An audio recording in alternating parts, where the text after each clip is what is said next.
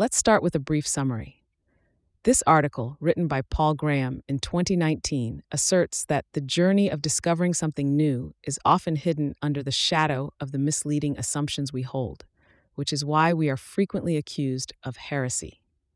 Graham points out that there is a dead zone of undiscovered ideas around each misleading assumption, and that this zone is actually a mine of new ideas.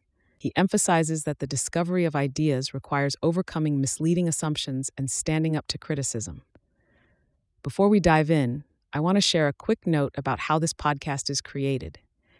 As you've probably noticed, this podcast isn't voiced by a human, but by artificial intelligence.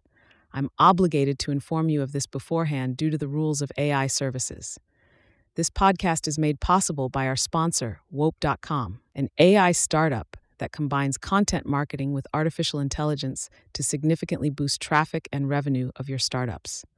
For all the latest content, be sure to follow me at x.com, Yigit Now, let's turn our attention back to the essay, Exploring New Ideas Beyond Misconceptions, a Journey from Novelty to Heresy.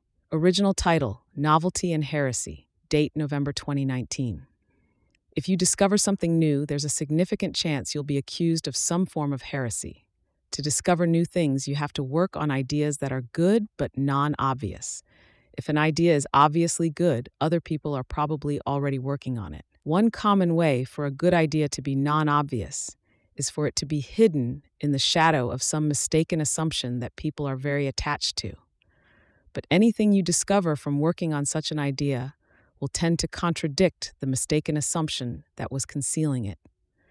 And you will thus get a lot of heat from people attached to the mistaken assumption. Galileo and Darwin are famous examples of this phenomenon, but it's probably always an ingredient in the resistance to new ideas. So it's particularly dangerous for an organization or society to have a culture of pouncing on heresy. When you suppress heresies, you don't just prevent people from contradicting the mistaken assumption you're trying to protect. You also suppress any idea that implies indirectly that it's false. Every cherished mistaken assumption has a dead zone of unexplored ideas around it, and the more preposterous the assumption, the bigger the dead zone it creates. There is a positive side to this phenomenon, though.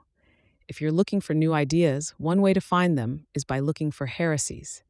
When you look at the question this way, the depressingly large dead zones around mistaken assumptions become excitingly large mines of new ideas.